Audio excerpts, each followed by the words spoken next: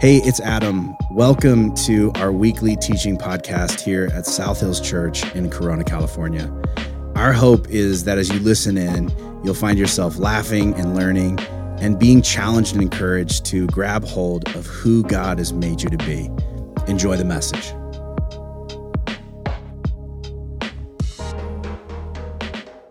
The title of my message today is Maintenance, Monotony, and Movies. Maintenance, monotony, and movies.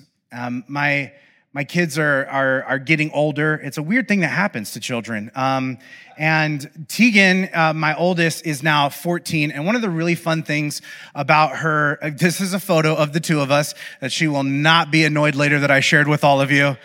It's a good photo, Tegan, okay? We look cute, okay? You look cute. I look okay, okay? But my daughter and I, one of the things that we bond over is we both love movies. And I've always loved movies. But, you know, there are a lot of things where you're just like, this would be so fun to watch. But, like, they're not into it or it's not really age appropriate yet. And so, and as an adult, it's like, man, there's only so many times you can watch Backyardigans the movie and not just be miserable. And so now she's at this age where we can share this sort of thing. And we're also kind of night owls. And so we have these moments where everybody else will go to bed and we'll stay up a little bit later and we'll watch a movie. And usually, if she's picking, it's a romantic comedy. And so we'll put it on and watch it. And as we're watching it, it's fun, like watching her watch these things and the things that she observes about the way movies work, about the way stories work, about the way life works. And I remember this one time we were laying on the couches. We have a couple different couches, so we each get our own couch. It's a great setup. And so we're both laying on our separate couches, and we're watching this movie, and I'm sort of like glancing over at her and watching her, and she seems increasingly more confused as the movie's sort of like ripping on, and I'm like, I wonder what she's thinking. And in our family, we talk during movies. We feel like it augments the experience as we add our color commentary. And now that I'm saying that, maybe it's the reason no one wants to watch with Tegan and I, but we do this, and we're both having a good time. And I'm just like, you look confused. And she's like, yeah, I have a question. And so I pause it, and she's like, Dad, does it kind of seem like this lady should leave her husband and run away with that guy? And I'm like, I mean, I'm not going to lie to her. I'm like, it does kind of seem like she probably should do that. And she's like, right? But that's bad, right? And I'm like, yes, that is bad. And she's like, but it feels like if she doesn't do it, she's not going to be happy. And I'm like, it does kind of feel like that in this movie.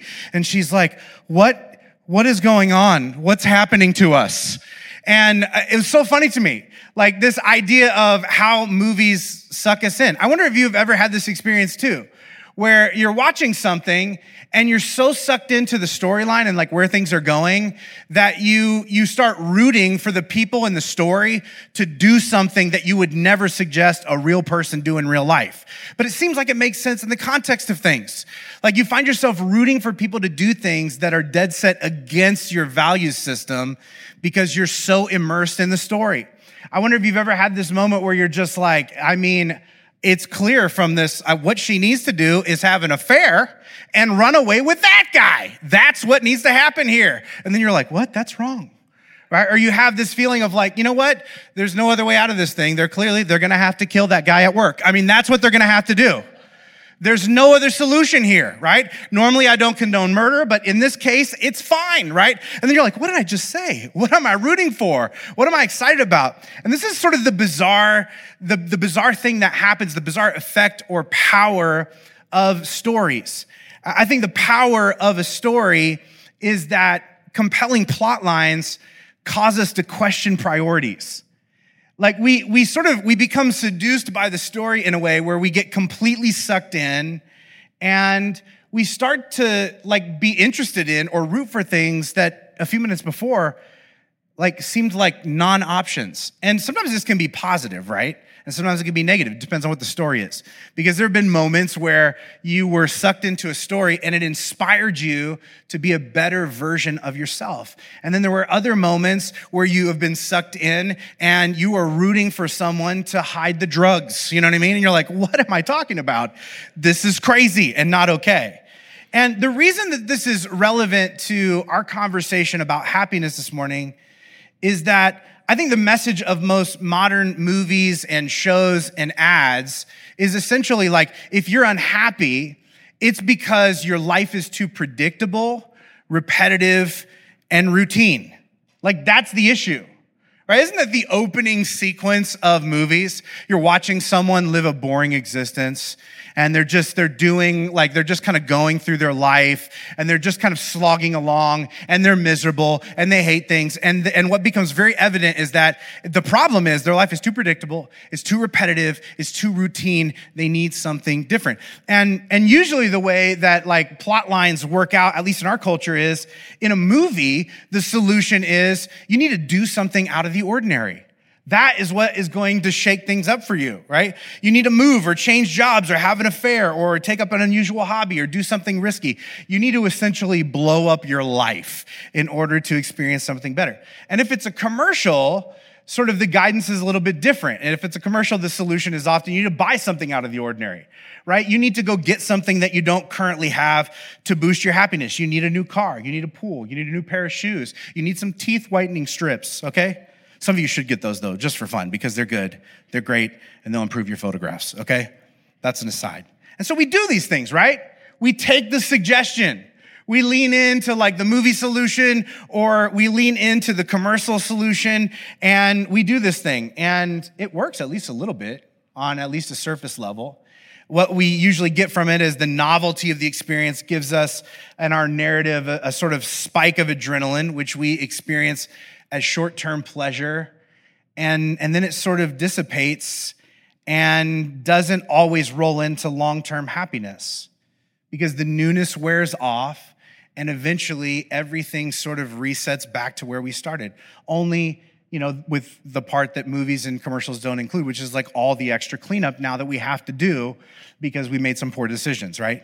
Now you've got all the debt to pay off for the thing that you bought that you couldn't afford. Now you've got some apologies to make for the things that you did that you probably shouldn't have done. Now you've got some relationships to repair. Now you've got some trust to rebuild. And yet, even though this is true, we keep doing it. And I think a lot of the reason is because all of these movie plot lines and like Netflix plot lines and commercial plot lines are just rooted in our cultural narrative. And our cultural message is that happiness equals constant enjoyment. That is actually what makes people happy. Which means if this is true, anything that is routine, rhythmic, monotonous, or mundane is probably making your life miserable, and you should be sad for living such a boring life. Isn't that sort of the message that social media is giving you on a constant basis? That life is supposed to be a nonstop adventure full of new things and exciting experiences that will fill every moment of existence. And it is enticing. It may even feel convincing, but it doesn't really seem to be working because pursuing an ever-present emotional high isn't really leaving us happier. Statistically, it is leaving us more distracted and depressed than ever. And I don't need to even tell you this. Like, you can sense that it's true in your own life, right? Our attention spans are shrinking. Every ounce of stillness or slowness or silence in our life, we feel the overwhelming impulse to fill with like fiddling with our phones. Expertise is totally evaporating. We all know like very little about a lot of things, but we don't know a lot about really anything. But don't worry, we do feel the right to be every bit as cocky and condescending about what we do think we know. We leave little time to sort of reflect on what we're doing or what we're thinking or what we're learning in life. And because of it, below the surface, inside of our soul, we have this sneaking suspicion that maybe some of what we're doing in life isn't really worthwhile. And that is a terrifying feeling. It manifests in anxiety. And so to avoid it, we find ourselves just saying like, just keep moving, just keep pushing and hustling and hoping that maybe the next thing that I do or the next thing that I buy is going to be the last thing that I'm going to have to do to fix or fulfill this sort of angsty vacuum inside of me. But it doesn't end up working. No matter how far we chase it, it never pays off. Because the reality is, what's fun isn't always fulfilling, and what's fulfilling isn't always fun. Isn't that annoying?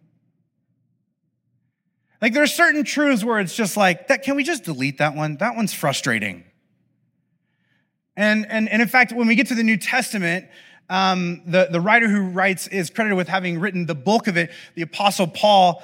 He tells us, probably unsurprisingly, that pursuing fulfillment is primarily about pursuing God, which we would expect somebody who's like writing in the Bible to tell us. But the reason that he gives is what is fascinating about me. He says that when we do this, when we prioritize chasing fulfillment over fun, that certain things happen. He writes this in a letter to the Galatian people, which he cleverly titles Galatians.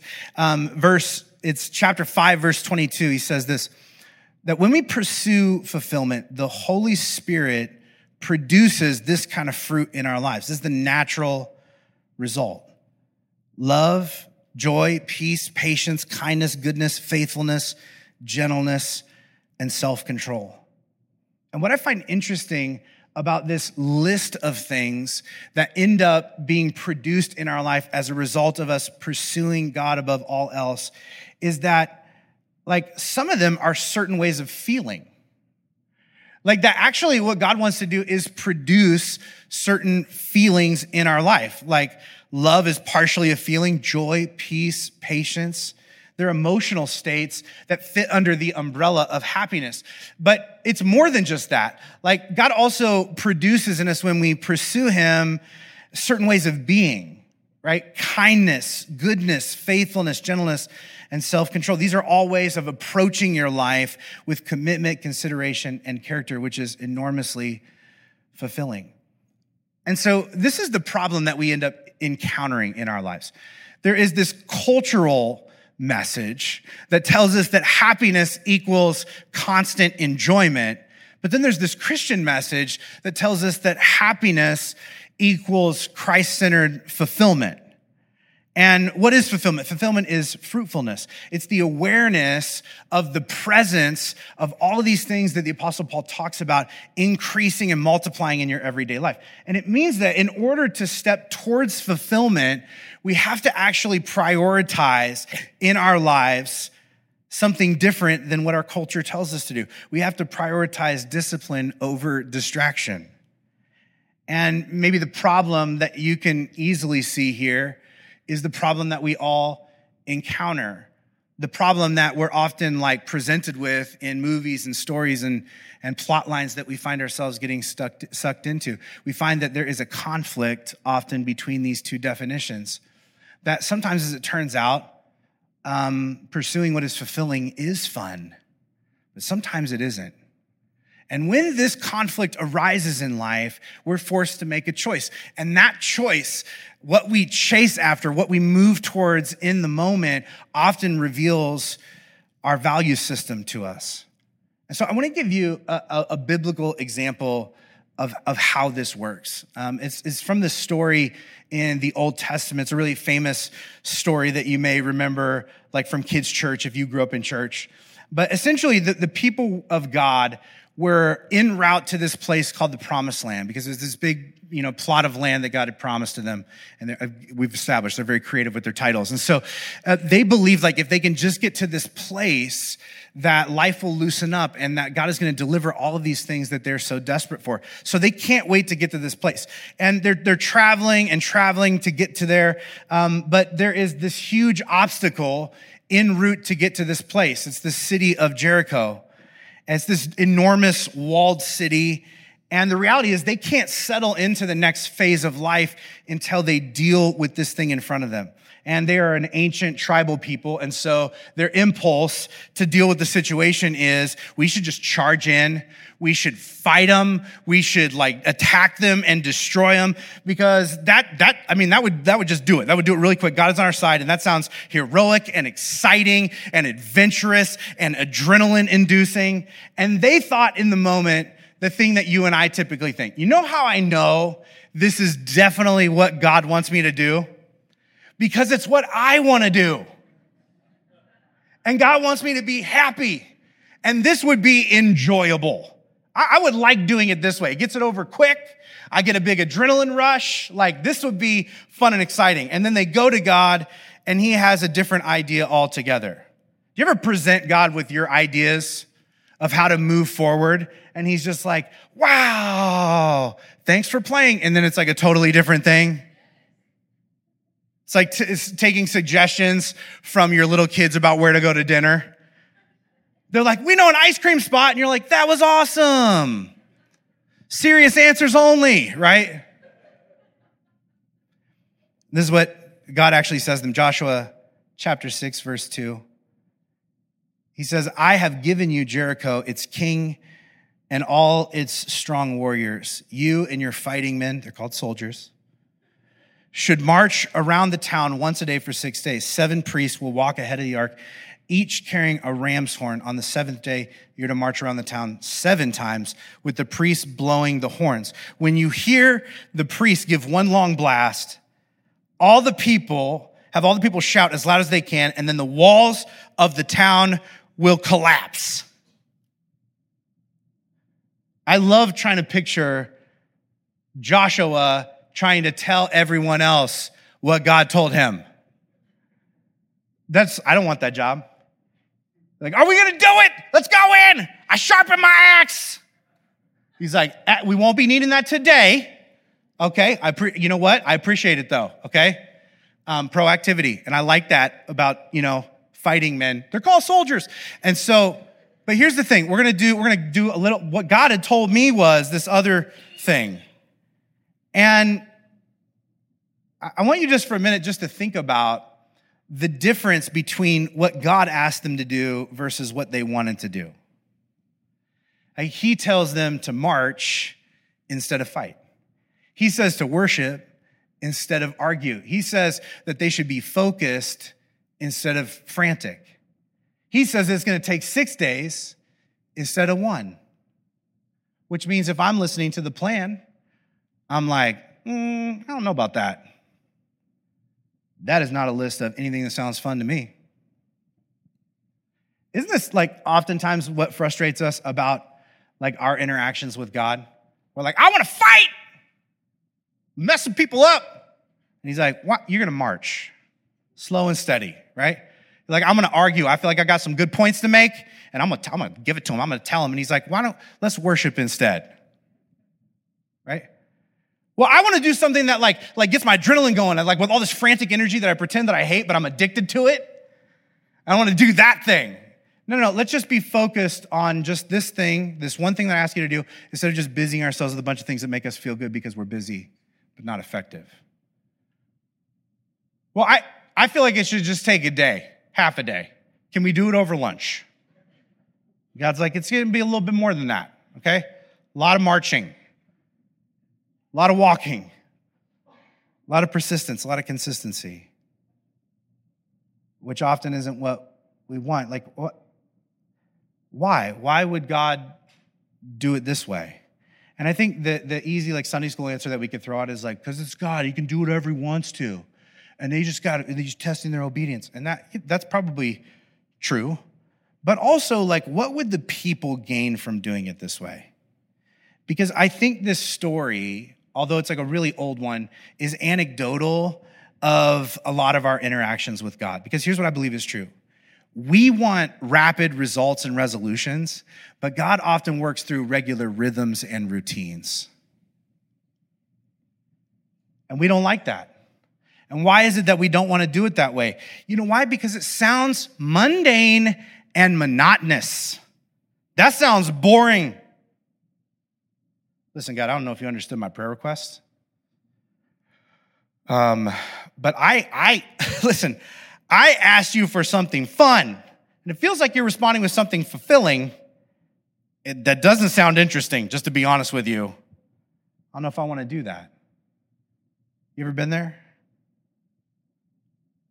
And can I just tell you that, like, when God assigns us to do something with a certain amount of repetition, it's not random. We think it is. Oh, he's just testing you for the sake of it. That's not really the way that God, that's not really his thing. is probably that there's something he's trying to instill in us that he knows will lead to our happiness. Because the reality of it was, for these people and with us, you can't repeat certain rhythms without increasing your level of commitment, consideration, and character. And these are the things that God actually cares about. And so here's the question that I want to pose to you today as we're trying to wrestle with and wrap up what it means to be happy. What might God be asking you or I to do on a regular basis that may feel mundane and monotonous, but is likely to produce true happiness? I think this is the key question that we often don't want to ask, because we feel like if we ask it, God may have an answer, and then we don't want to do that stuff. Because oftentimes we don't really want to participate in the miracle that God has for us. We want God to perform a magic trick right now with no effort from us. But this isn't often how God changes the world, let alone your life. God wants to partner with you in the process of your own fulfillment. So what does this look like? Now, in addition to some of the other stuff that we've looked at so far, studies show that happy people tend to have 3 specific habits that have a lot to do with what we're talking about today. One is that they take care of their physical bodies. 2 is that they act their way into feeling better. And 3 is that they pursue the sacred alongside other people.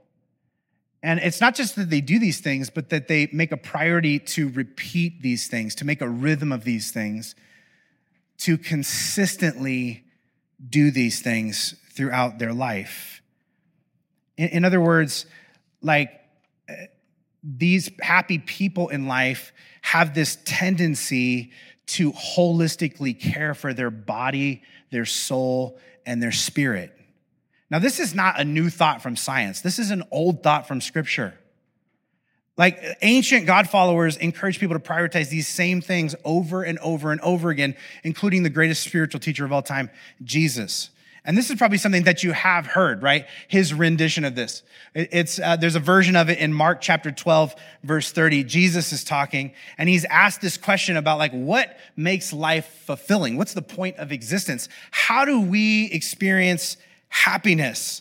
And his response is, love the Lord your God with all your heart, all your soul, all your mind, and all your strength. Now, this isn't like a Jesus original, and he's technically plagiarizing, okay, from Moses. But, I mean, Jesus is God, and God gave it to Moses. So technically, he's plagiarizing the person that plagiarized him, okay? So it's all fine, right? But he's quoting something from Torah, from the book of Deuteronomy. He's quoting this idea that, like, predates him by thousands of years, because this idea of holistic integration was ingrained in the people that Jesus grew up with and around. It was part of how they saw life. This idea that if you want to experience a full life, a happy life, that you have to prioritize caring for your body, your soul, and your spirit. And so what do we mean by these things? I want to just break them down one by one. What does it mean to take care of our bodies? Now, I'm not going to give you like a ton of details on this, because you guys have Google. And there are a ton of health experts that have a lot of amazing things to say, because this is their area of expertise. But, like, just to keep it like a short overview, it's stuff you already know, right? Get enough sleep, be active, move, stretch, eat healthy foods that are nutrient rich, be mindful of what you put in and on your body, be aware of the amount of stimulus you're taking in. Not stimulus money from the government, but, like, we're talking about, like, just noise from the culture, from the environment, from technology. And again, these are things that, like, probably don't surprise most of us. We're like, yeah, I've heard that. But I'll tell you what frustrates me about this list, about the fact that I know that this is true, is that the ancient world that the Israelites lived in made it way easier for them to do this than for us to do this. Have you ever looked back in time and just been like, probably was easier for you to be healthy? It's like you see pictures of people of old and you're like, not as many fat people. It's really frustrating. What is the deal there? And part of it, if you look at this day and age, there's no electricity, right? You rose and went to bed with the sun. You walked everywhere.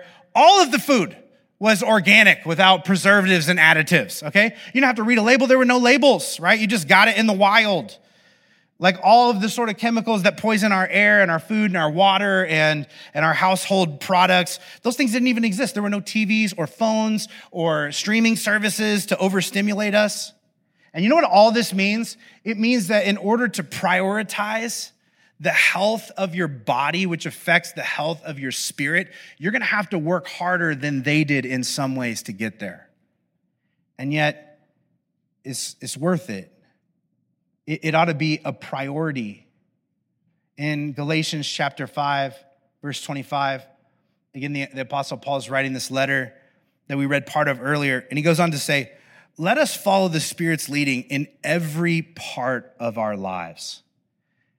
Every part of our lives. That God actually has a best way to live that impacts every part of our lives. And part of the reason that this author is stressing this is in response to this idea called Gnosticism, right? Which is this really popular Greek philosophy at the time, which taught that like a human's soul or spirit is good, but your body is evil, right? So as long as you sort of intellectually believe the right things, you can pretty much do whatever you want to physically with your body, because the two don't really impact and affect one another. They don't really have any connection. But Jesus and Paul teach the opposite. There's this thing that Paul says in 1 Corinthians chapter 6, verse 19, where he says, don't you realize? Now, why would you start a speech this way? Because they did not realize, okay? Nobody realized. So he's like, don't you realize? You've started things this way. Like, do you guys get it? And what you're saying is nobody gets it, right? I'm about to unpack it for you. And so everybody's living as if this thing that is so clearly true is not true. He says, don't you realize that your body is the temple of the Holy Spirit who lives in you and was given to you by God? So honor God with your body. There's a lot of implications here, but why does God tell us this? I think at the base of it all, it is to remind us that you are an integrated being. You are body, soul, and spirit. And that means that how you care for one impacts and affects the other.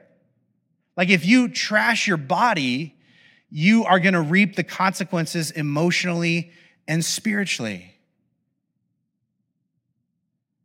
And you've experienced this before.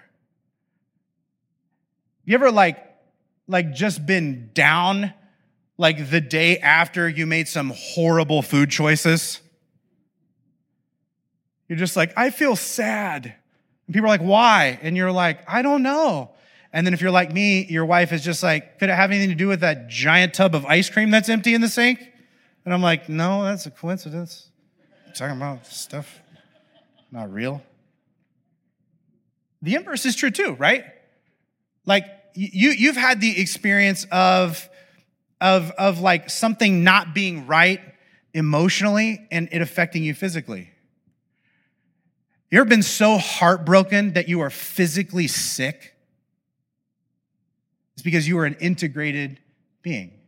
You are body, soul, and spirit. Like these things are parts of you, but they're inseparable. And science shows us that this is true.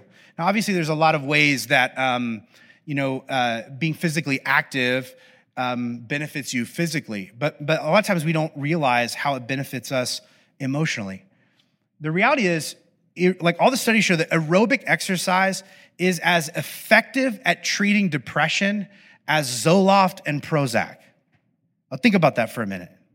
Scientists actually, the general consensus now is that exercise is the most effective, truly tested way of boosting happiness and fighting depression.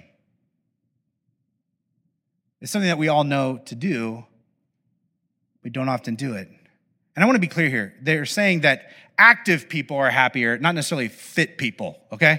So I just want to give you some peace in your heart right now. So I know you're listening to that being like, what? So I got to be ripped or I'm going to be miserable? No. Because we all know people that are really fit and not happy. And I know a lot of guys at the gym who are there every single day, working, being active, and they got dad bodies. And I hang out with them because I'm like, we are the same, okay? It surprises people sometimes. They're like, you work out a lot? And I'm like, yeah. And they're like, it doesn't look like it. And I'm like, thank you. Thank you. Wow, we're not friends anymore. It's because I also like wings, okay? Just leave me alone. I'm getting the happiness boost. What do you care? I'm not married to you. My wife likes love handles. At least that's what she wrote in the anniversary card. You know what? I don't need to go into it. And here's the thing. It is because you are an inseparably integrated being that everything you do physically affects you emotionally. Now, I think sometimes we don't take this far enough, as far as the science actually bears it out. We think like, okay, yeah, I get it. Like sleeping or like working out or eating healthy, like that can affect my emotional state. But it goes way beyond that. Research reveals that it extends to things like smiling, laughing, hugging, shaking hands, giving high fives, putting your arm around someone, having an open body posture, being in proximity to other positive people and just doing the things that they're doing. Isn't that fascinating? These are things that happy people do. And all the studies show that, whether you feel like it or not, if you do what happy people do, you will become happier too. Because this is the way you're constructed. And why is that true? Because you reap the benefits of what you do, not of what you know to do or feel like doing. And this sometimes we feel like is unjust. I know what to do, so I should get points for that. It doesn't really work like that, right? Well, I don't feel like doing it. You don't have to. You know something crazy? If you really don't feel like going for a jog, but you go for a jog and maybe even smile at one or two people while you're jogging, which is difficult to do because jogging is not fun. Even though you didn't feel like doing it, you still get the benefits from it. Isn't that crazy? Like no matter how disgusting the health food is that you're eating, even if you hate it, you still get the benefits from it. It's weird. Because you don't actually have to like it in order for it to have a positive impact on you. And this is why, experts annoyingly keep telling us to act our way into feeling better, because they understand that if you commit to do certain things physically, that it will buoy you emotionally and even spiritually. Now, Paul, he says the same exact thing in another place. Galatians chapter 6, verse 7. He says, don't be misled. You will always harvest what you plant. Like everything has a ripple effect. Those who live to satisfy their own sinful nature will harvest decay and death from that sinful nature. But those who live to please the Spirit will harvest everlasting life from the Spirit. And so let's not get tired of doing what's good, because at just the right time, we will reap a harvest of blessing if we don't give up. And essentially what he's saying is, what you do daily makes a difference. If you do whatever you feel like, and that's sort of what you allow to lead you and what you fill your schedule with, because your idea of happiness is cultural, and you believe that happiness equals consistent enjoyment no matter what, you are going to end up making some bad decisions and reaping those consequences, because that's how life works. But if you see happiness as Christ-centered fulfillment, and that's what you make your decisions, and that's what you pursue, you chase after what God says is best for you holistically, you care for your body, your soul, and your spirit, you will experience true joy. And the writer here is just like, I'm just going to be real with you. It is not always going to be fun. But if you stick with it, it is fulfilling. And that's where true happiness comes from. Like, let's not give up. Let's not give up when it's not fun. Let's press through until we experience the fulfillment that God promises. And that brings us to this last idea of pursuing the sacred alongside others, which, the research defines as seeking spiritual guidance from help from something bigger, smarter, and more powerful than you through a particular place, practice, and people. Like committing to being around certain people and pursuing something that is bigger than you for help and guidance. And this makes a lot of sense to us. For the Israelites, it meant putting God first, right? It meant prioritizing his instructions over their gut feelings. It meant processing everything through the lens of prayer before they made any decisions and moved forward. It meant gathering with other people and sort of wrestling with like, what in the world does this scripture mean and how do we apply it? It meant worshiping alongside other people. And you know what is interesting to me is that it essentially means all those same things now. And we're instructed in the New Testament to make this as important to us now as it was to them then. There's this verse in the book of Hebrews in the New Testament, the 10th chapter, that says, let us not neglect our meeting together, as some people do, but encourage one another, especially now. And studies show that people who actively and publicly participate in faith alongside other people are happier overall. And the most fascinating part of all of this, the way that this scripture is phrased and the way all of the research ends up coming up, is the crucial piece of this is that people are pursuing God in person with other people. Like not just by themselves listening to a podcast, like, praying in their car. And these things are great things, and I hope you do those things. They're just not enough. What is it about like getting together with other people and pursuing the sacred alongside other people that benefits us in such a big way? I think if you back up to the verses just before this, Hebrews chapter 10, verse 23, the same author says, let us hold tightly without wavering to the hope we affirm, for God can be trusted to keep his promise. Let's think of ways to motivate one another to acts of love and good works. And this is it. This is why this is so powerful. It's getting together and reminding each other that God can be trusted and to push one another to act in ways that are good and loving. And I'll tell you, when you isolate yourself, when you try and tackle life on your own, you find yourself sliding in the opposite direction.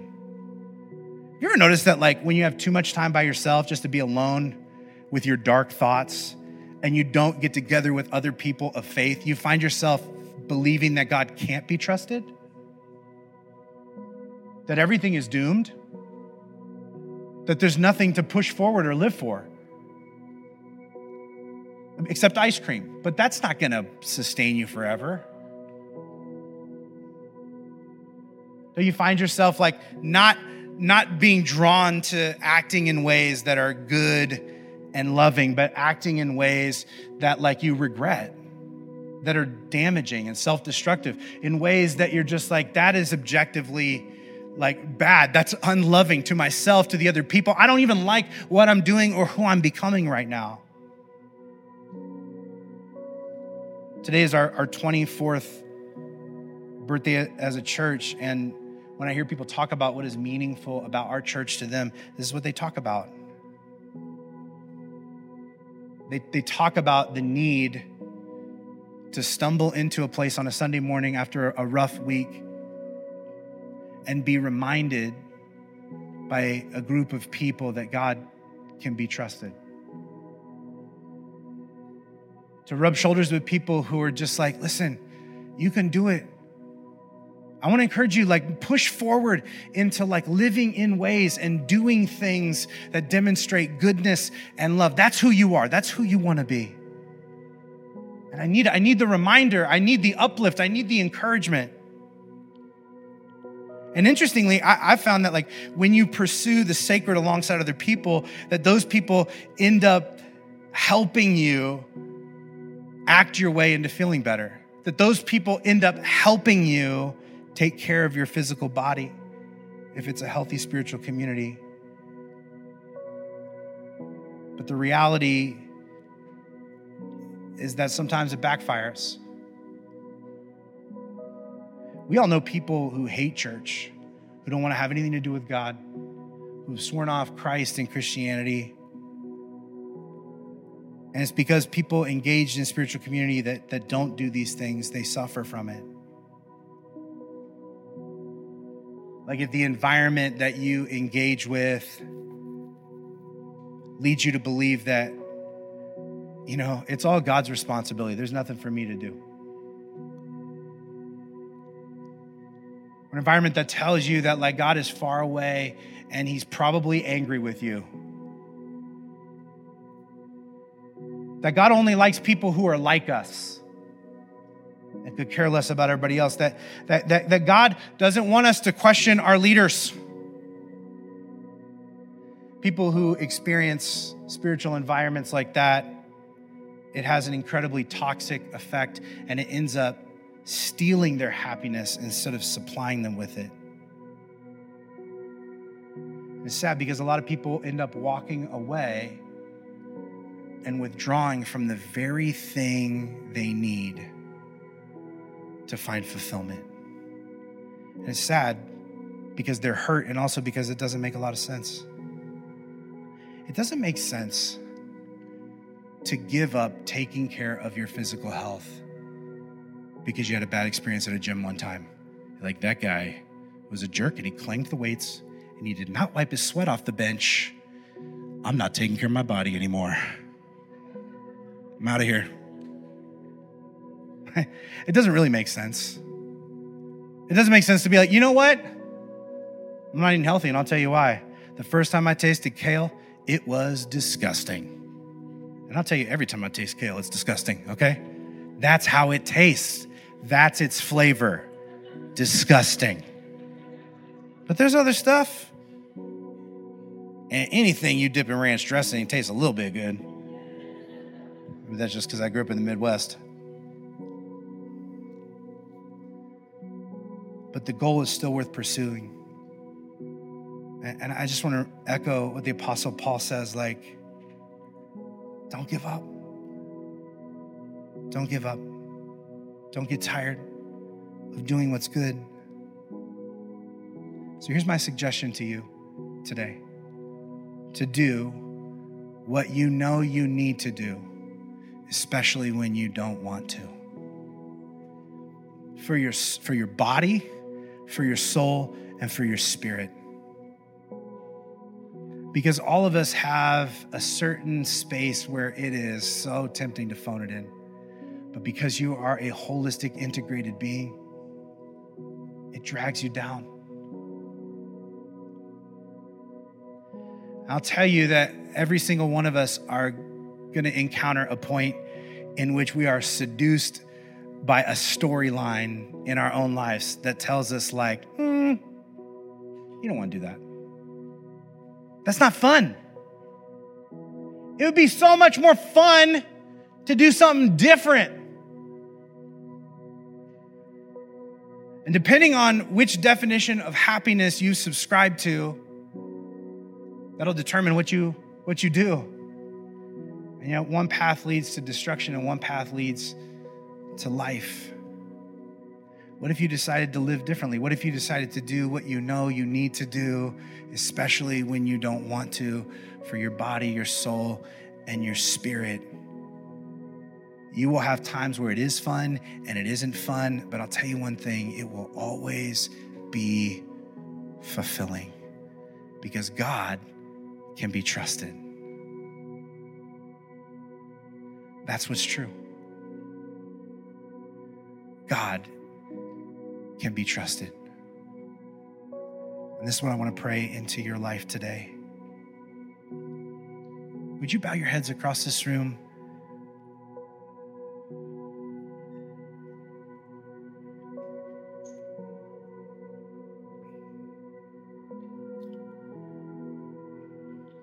The truth is, your struggle is different from every other person's because there's one arena that's way more difficult for you to get a handle on. Your body, your soul, or your spirit. And the reality of it is, if you could do what you needed to do in every arena by yourself, you'd have already done it. But you can't. You need God's help. You need God's help to obey God on the path to fulfillment. And it begins with surrender. Saying like, God, help me to prioritize you over everything else. And Man, if that's you this morning, where you're just at a place where you're like, I'm sick of chasing happiness in the wrong places. It's not working, and there's so much cleanup I'm still doing in my life, from pursuing enjoyment over fulfillment. And I want to surrender my life to Christ. I want to invite him to lead me forward. If that's you, with everybody's eyes closed, everyone's head bowed, would you just slip a hand up? I'm not going to embarrass you, ask you to come up here. I just want to know who I'm praying for, believing that God can transform everything about the way you live. Awesome. God, I thank you for your love, your grace, your mercy. I thank you for the life that you give us. I thank you that you show us the best way to live. And God, I know that there are so many of us who are spinning our wheels, pursuing a cultural definition of happiness that's leaving us hurt, disheveled, in pain. And your heart breaks because our heart is broken. God, you want to gift us with your forgiveness, with your mercy, with your grace, with your healing. But you don't want to just give us a gift and then abandon us. You want to take our hand and lead us forward into a fulfilling existence in the here and now. God, may you do for us what we cannot do for ourselves. And may you empower us with all of the fruit of the Spirit to follow you forward. It's in Jesus' name we pray. Amen.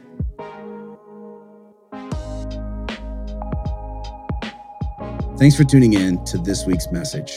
We hope you heard something that spoke directly to where you're at right now in life. To find out more about our church, hit up our website, southhills.org/corona, or follow us on social media at southhillscorona. And if our messages have made a difference in your life, help us get the word out by rating and reviewing this podcast. And as always, you can support the ongoing work of our church by giving through our website at southhills.org/give and selecting the Corona campus. Thank you so much for listening, and we hope you'll join us again next week. God bless.